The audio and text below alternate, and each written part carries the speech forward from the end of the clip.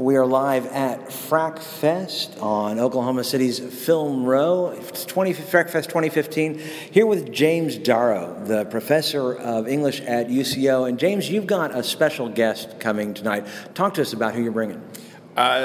We've got Russell Bates coming in. He's driving over from his home in Anadarko, and he was the first writer to win an Emmy for the Star Trek franchise for his episode of the animated series called How Sharper Than a Serpent's Tooth.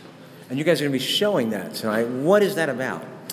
It's essentially, don't want to give too many spoilers here, but it's about a character he created named Ensign Dawson Walking Bear.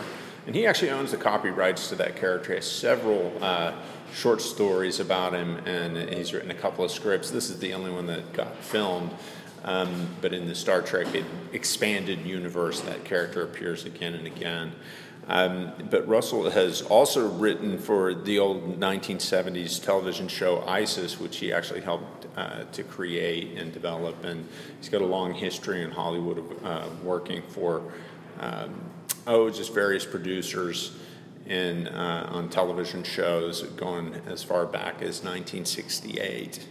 And James, you and I were talking about how he was the first one to win an Emmy for Star Trek, but he keeps getting ignored by all these Star Trek conventions. Well, we were talking, and of course, we've got the 50th anniversary of Star Trek coming up, and of course, Star Trek's won many Emmys, beginning with The Next Generation.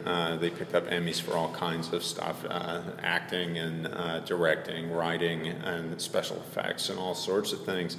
But the very first Emmy for the franchise came from his script, yet he hasn't been invited to any of the big Star Trek galas that are happening around the country, in Las Vegas and New York, and in connection with some of the big Star Trek conventions.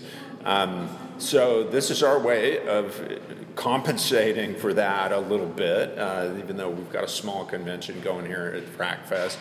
He's also the guest for our Passport to Native America special programming we're doing for University of Central Oklahoma's 125th anniversary this year. And so he's part of that festival celebrating Native Americans here in Oklahoma.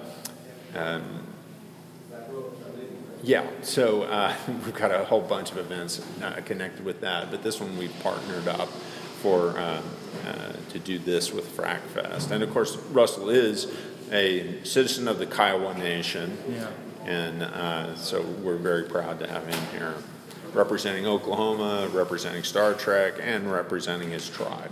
The animated series tends to not be thought of much. Do you think people need to go back and refocus on what the animated series meant to the franchise? Oh, absolutely, because various aspects of that show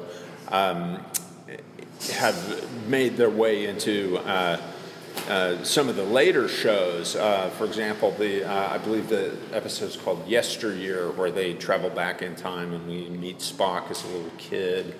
And there's a whole bunch of stuff in that made it into J.J. Abrams' 2009 Star Trek. Whole scenes of that were replayed in live action. And, of course, there are references to it that come in both The Next Generation and in the Enterprise series.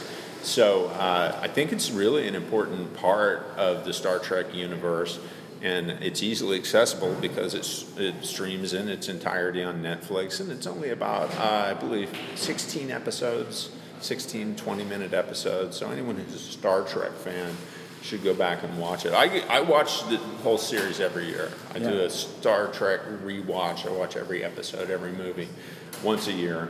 And how long does that take you? Usually about 3 months. Okay. About 3 months to get it all done. But I make sure I always include the animated series in my rewatch. Good deal. Anything else?